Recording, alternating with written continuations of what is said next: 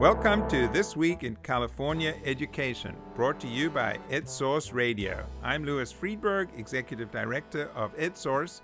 John Fensterwald is at the California School Boards Association Conference in San Diego this week, and he'll be joining us later in the program. Before we get to John, we thought we would focus this week on online education, and particularly online education at the California community colleges. Governor Brown last spring asked the California community colleges to develop an entire community college that would be dedicated to online learning. The proposal generated a good deal of interest and controversy. This week was the deadline for the community colleges to send their proposal to the governor, and we have online Eloy Oakley, the chancellor of the California community colleges, to talk about where things stand on the governor's proposal. Chancellor, welcome to This Week in California Education. What is the purpose of this new online college that Governor Brown has proposed? First of all, it's a pleasure to be with you, and thank you and to you and the entire team at EdSource for all the great work that you do. In terms of this particular initiative, as you suggested, the governor has been very interested in online education for almost his entire term as governor this time around, and the community colleges have stepped up in many ways and tried to answer his call for more online content. We have in the California community colleges the Online Education Initiative, which is creating a course exchange for your traditional courses, general education courses, courses that lead to a certificate, associate's degree, and a transfer. And so that will continue, and we will continue to expand that effort. Why the governor has asked for a separate proposal is because he would like to see something that is fully technology enabled, that reaches a population we are currently not reaching. I'm intrigued about what population you feel you're not serving adequately at this point. We have a population of Californians that have become very vulnerable post-recession. These are individuals who may have gone to college at some point, got some college education, but never completed a credential, or in some cases have been working and have no college. So if you think about, let's just take one slice of that demographic, say a 50-plus-year-old, working age male who has no college or some college and has been working for about 20, 30 years and is stuck. We call these individuals stranded workers. They are stuck because stranded workers. So these are individuals that number somewhere between 2.5 to 4 million in California that are currently not accessing our colleges. It's a huge number. And what we've also seen in recent years is they become targets of predatory institutions, for-profit institutions, that take advantage of their struggles, that take advantage of their desperation, offer them courses and education that they promise high wages for on the other end, but all they do is straddle them with high debt. So this is the population that we're targeting.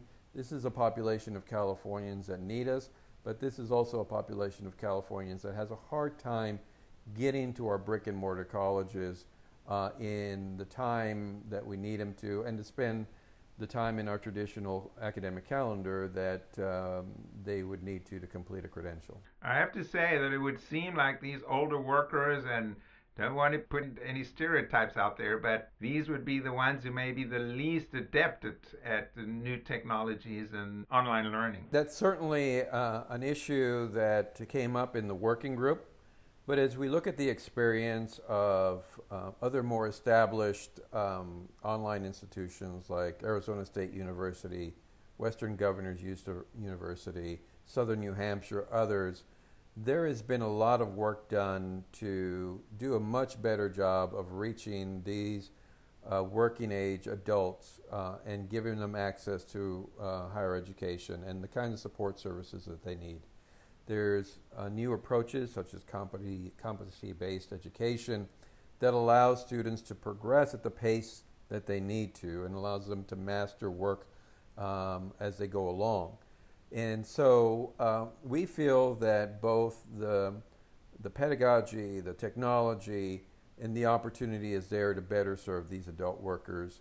And then, there's the issue of, access to internet access to a device, whether laptop or mobile device. These are certainly things that we have to factor in. And so one of the ways that we're going to do that is we're going to look at industry sector partners, employers that we can partner with so that we can provide the learning space and the tools and equipment that these individuals need to be able to brush up on those skills. Now, I know that the faculty, the academic senate of the community colleges, had some concerns about this. And what did you share those concerns, or just briefly as to what was the main concern there? Certainly, whether it be our faculty organizations or any of the other constituent groups, they serve our system very well, and they bring to the table concerns that they have about the direction we're going, whether this investment in their minds would make sense, and whether they think we're serving the right population in a way that they think would be successful. And we certainly acknowledge and appreciate all those concerns, criticisms, as well as advice that they give us and consultation that they provide.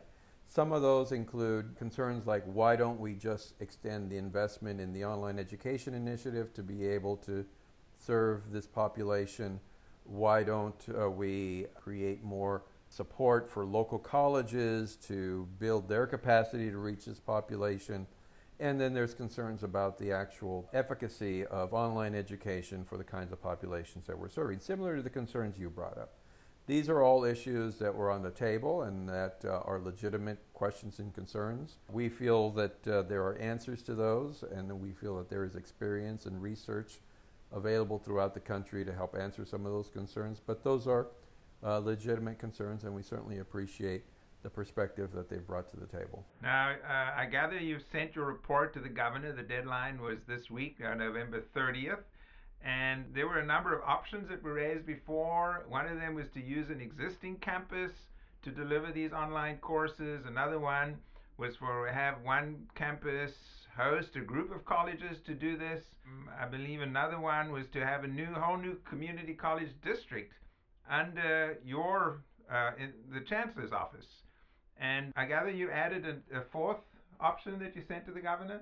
Yes, after further consultation with the working group that helped inform these recommendations, it was suggested that we have a recommendation that essentially creates an option for continuing what we're doing now, sort of a status quo option, which is continue to make this a priority from the Chancellor's office, but through investment and support of the 114 colleges, allow them to develop other options or local options that best suit their needs. So that's now the fourth option. I have to say, reading the letter that the governor sent to you last May, it did seem pretty clear he had the idea for a separate college of some kind. Well, that is certainly pretty clear in his letter. He was very direct in his request, and we want to make sure that we have, as one of our options, one that clearly addresses what he asked for in the letter, but we also want to make sure and inform him of other potential options that our faculty or our staff felt that were legitimate options that they feel could address his concerns. So what's the next step? You're going to be meeting with the governor in person on this? Yes, we have a meeting that's going to be coming up middle part of next week, and we'll sit down with the governor and his team and have a discussion about the options and see what his questions are and see if he is interested in pursuing one of these options, or he certainly may and has the right to pursue a completely different option. So we'll wait and see what his preferences are and then be in a position to respond thereafter. That was Eloy Oakley, the Chancellor of the California Community Colleges. As Chancellor Oakley mentioned, Governor Brown has been aggressively pushing online education in the state as well as at the community colleges for several years. Our producer, Sarah Tan, talked with Jory Hadsell, who is the executive director of the Online Education Initiative of the California Community Colleges. He tells us that 700,000 community college students are taking at least one course online. That's 1 in 3 of all California community college students. That seems like a remarkable number. Some people might worry that online courses don't engage students as much as those who are taking courses in a traditional classroom, but Jory Hadsell says that for some students, the opposite is the case. What we see in our online classes that come from across our system is we see richer participation in many cases from students, because it's hard to hide in the back of a classroom and let all the other students answer questions. With the structured format of an online course, students really are prompted to engage from the very beginning. And I think one of the hallmarks of the community colleges and the way we do online education in our system is that instructors really engage students in terms of having regular and effective contact, which basically means students don't sign up for an online course and not hear from anybody for a long time. It's quite the opposite. Our online courses are really rigorous and often result in students getting to know each other better than they would if they were sitting in desks in the same classroom. We asked Hadsell what kinds of courses are offered. In terms of the courses that are offered now, they really span the curriculum. A lot of our colleges offer fully online degree programs, so that would be everything from business or computer science to things like sociology or history, or even some communication and some science courses. So they really are built locally to reflect the needs of the community, but what we're trying to help these colleges do is expand access to those courses to areas in the state where you may have a student that wants access to a particular course or a particular degree, but hasn't been able to get it because of their zip code. Jory Hadsell also said that there's a difference between the students who are currently taking courses at the California Community Colleges online and those who will be served by the proposed online-only community college. The conversation is really centered around a new population of students and really helping students who need to upskill and basically move up on the socioeconomic ladder. Well, we'll be following this issue pretty closely, in fact, over the next few weeks, because as Chancellor Oakley mentioned, the governor will be making a proposal of some kind, or is expected to make a proposal of some kind in his January budget. More immediately, this coming week, California will finally be releasing the California School Dashboard, which has been under development for, a couple of years now, and which will show how schools are doing on a number of measures, and not only tests. This is a major development in how schools will be evaluated in the state. The dashboard is also intended to identify schools that are in need of support to improve. John Fensterwald was at the California School Boards Association meetings in San Diego this week, as I mentioned earlier, and he talked with Josh Daniels from the California Collaborative for Educational Excellence. That is a key agency that is designated to provide support for California schools who are trying to improve. John asked Josh how this support system will actually work. The conversation is between the district and their county. That is really the starting partnership. And from there, they can go really in any direction that they choose to go. They could go to another school district for support, another county for support, the CCEE for support. There is no restriction in the law about what that support should look like. So there could be many dozens of districts that are identified for support. Seems like a daunting challenge to handle this right off. I think it certainly will be a challenge whenever you're talking about a state of 6.2 million people and 1,000 school districts and 1,200 charter schools. But we believe in the philosophy underlying local control and the ability of this to really be transformative in the lives of our students. In the past, I think districts are used to having someone come in and say, this is your program and do it starting now and over the next year. You just put it in a whole different time context that in the next 6 or 12 months you're going to learn something. You're not saying you're going to necessarily fix something? Correct. We have been working with a number of our pilot districts now for some as long as 18 months.